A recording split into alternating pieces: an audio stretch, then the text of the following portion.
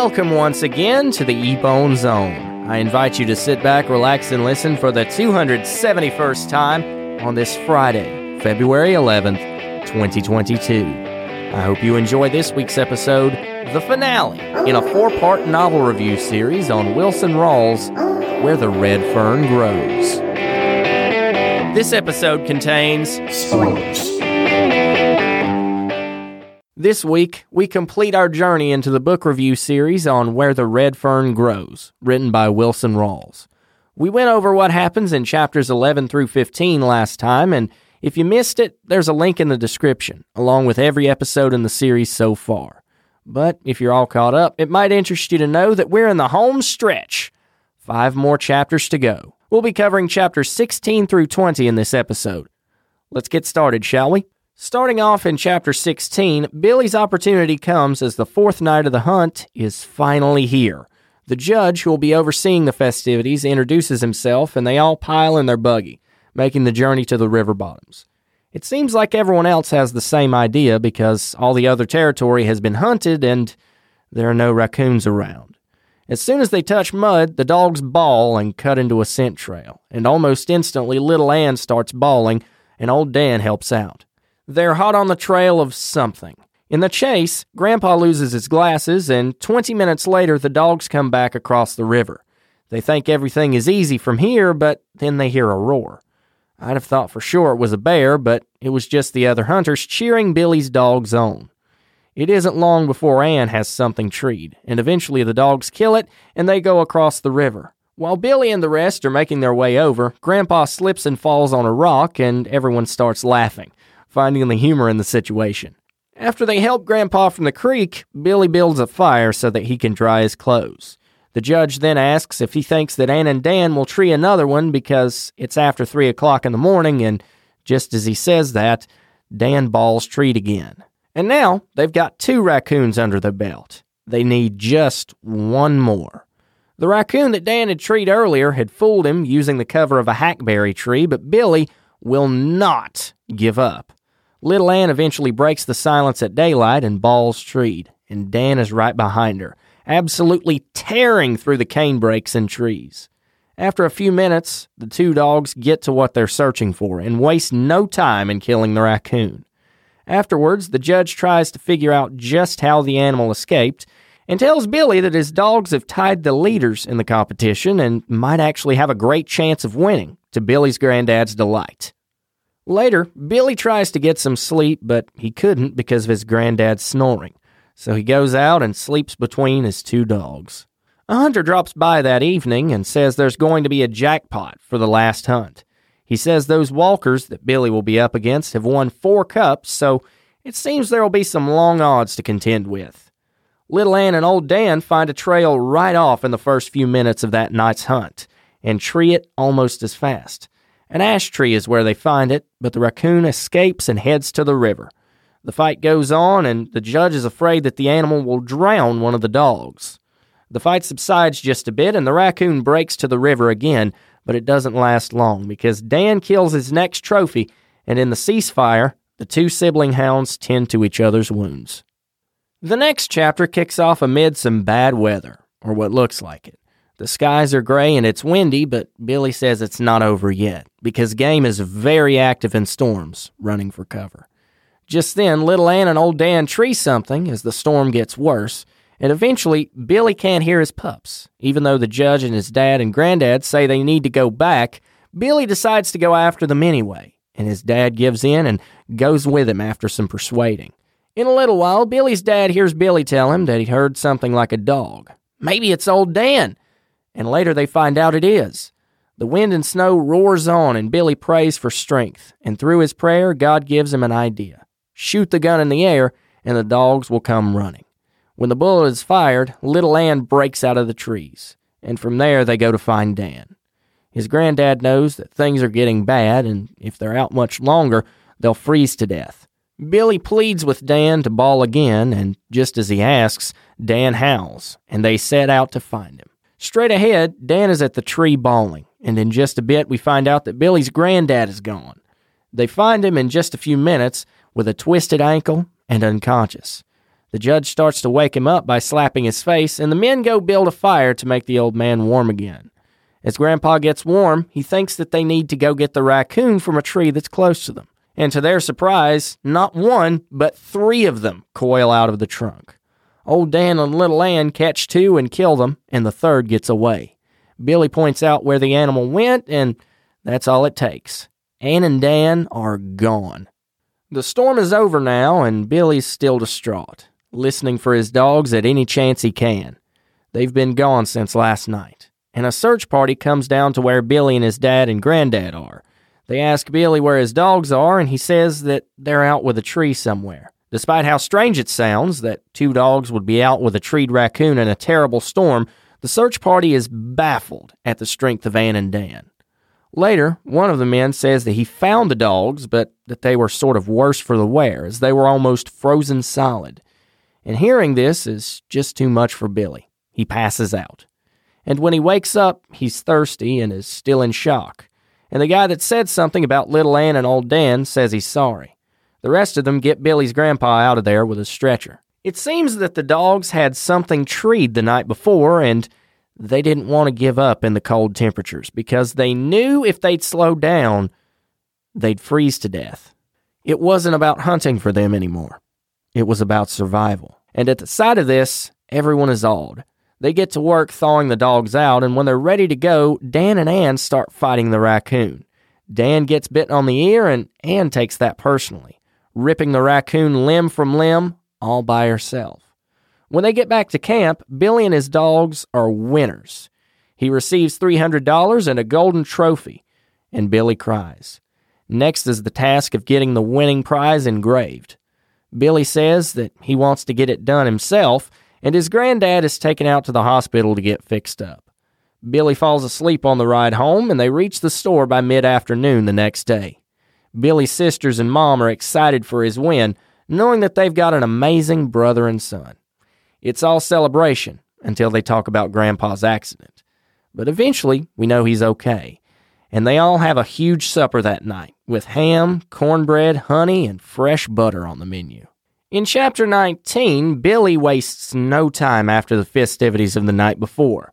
He still hunts, continuing to hone his craft. One night, Little Ann and Old Dan catch a scent, treeing something 4 times.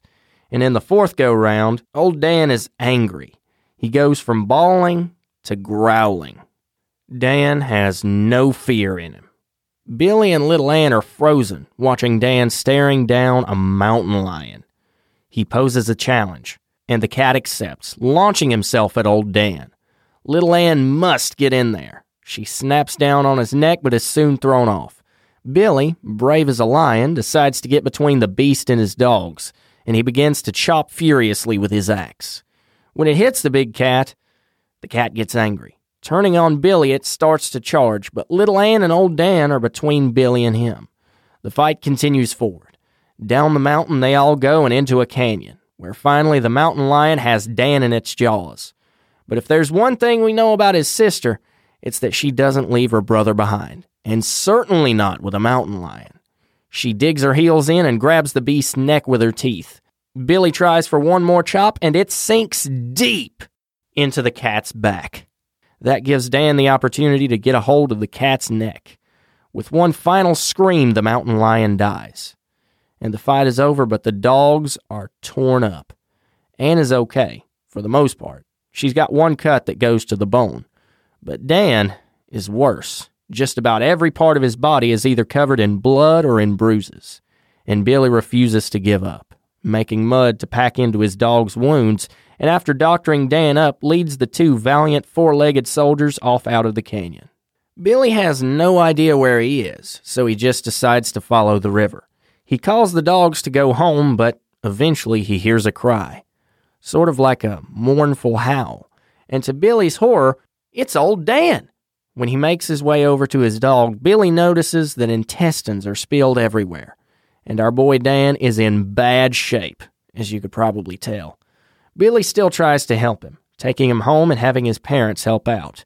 Billy fixes Old Dan, and his sisters know things aren't okay. Naturally, they're worried. Billy tells his parents about how little Ann and old Dan saved him from the lion, and they admire the dog's tenacity, but they know Dan is dying, and to some extent, Billy does too. A few minutes later, as his head is in Billy's lap, Dan passes from this life to the next, and Billy doesn't want to believe it. His dad carries old Dan's body out to the porch and advises him not to think about Dan's death because he's still got little Ann. Billy's dad and mom decide to go to bed, but Billy stays up. He's numb.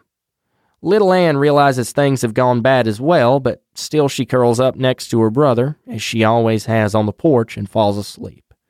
Billy cries bitterly that night, and the next morning, he knows he has to bury his dog.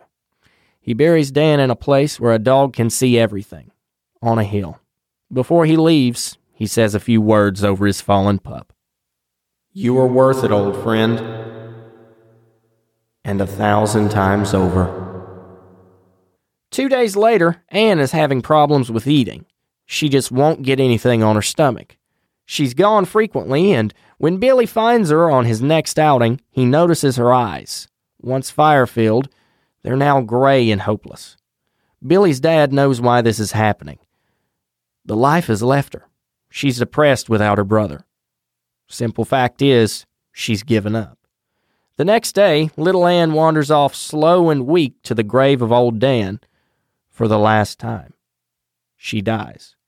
Billy can't understand this, but his mom tries to calm him down, and it doesn't work. He says he doesn't believe in prayer anymore because he prayed for his dogs and now they're dead. He just can't understand why. And his dad tells him that there was a reason for old Dan and little Ann's death, and that there are times when a man has to be tough, no matter what may be happening. Later, Billy's mom pulls out a box filled with money, and Dad says that what's in there is enough to get them to the city so that they can move. And it's all because of little Ann and old Dan that it's possible. After dinner, Billy is still distraught, knowing he'll have to bury little Ann the next morning. He's up late into the night, thinking and crying over his dogs. A mournful scene indeed. His mom knows that her son is hurting and wishes there was a way to cheer him up. He buries little Ann and gets 2 stones for grave markers, wondering as he works if God made a heaven for hunting dogs. In Chapter 20, it's time for the move, and they're all happy, but before they go, Billy wants to say his last goodbyes to Ann and Dan. When he nears their graves, he sees a red fern, believed by the Native Americans to be planted by angels, and therefore it's sacred. They all know of the legend and firmly believe it. Even his dad. He thinks that this is God's way of helping Billy understand why Ann and Dan died. Suddenly, Billy is no longer sad, and before he leaves to go back to the buggy, he has a few parting words for his dogs. "Goodbye, old Dan, little Ann. I know if God made a place in heaven for hunting dogs, He made a special place for you." As they make their way to the city, they take one last look at their old house. Billy's mom sees the red fern and points it out to her son. They all get kind of misty-eyed at the sight, remembering the legend and the life of old Dan and little Ann. From there, we zoom out to Billy as an adult, as he says he'd like to go back there one day. Though he knows things have changed, he hasn't. He still loves his dogs, and he still believes in the legend of the red fern. Now that the walkthrough is done, it's time for my thoughts. I really enjoyed this book. It takes a peek into the bond between a boy and his dogs. It's got everything. There's humor, drama, and even heartbreak. There's hopeful moments. There's definitely some sad moments. There's exciting moments. And as far as my favorite ones from the 3 main characters, focusing on Billy first, I really liked it when he refused to give up on chopping down the tree after old Dan and little Ann caught their first raccoon. That was a great show of toughness and rugged determination, and it's always great to see. And it can inspire those who read about it. Dan's shining moment for me was when he stood up to the mountain lion in chapters 5 and 6. I believe that set the tone for his arc as a main piece in this novel. And Ann, on the other hand, her defining moment was her last. How she refused to leave her brother's side, even in death. And I think that speaks to the loyalty of dogs and to the bond the 2 siblings shared. I would rate this a 9.5 out of 10. Although, in all honesty, I don't know if I'd read it again because it makes me a bit sad.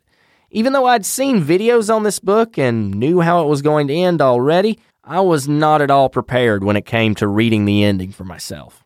It's a tearjerker for sure, but in spite of that, I hope you enjoyed going through it as much as I did. Thanks for listening to this week's episode. I'm really glad you could make it, and I hope you enjoyed the festivities. If you want to stay connected to the show, I'd invite you to pop on over to Facebook or Twitter and give the page a follow. Just search Ebone Zone on Facebook and Official EBZ on Twitter. If you're new, don't forget to subscribe so you never miss an episode. Until next week, my friend, God bless you, stay humble, and remember, keep an ear out.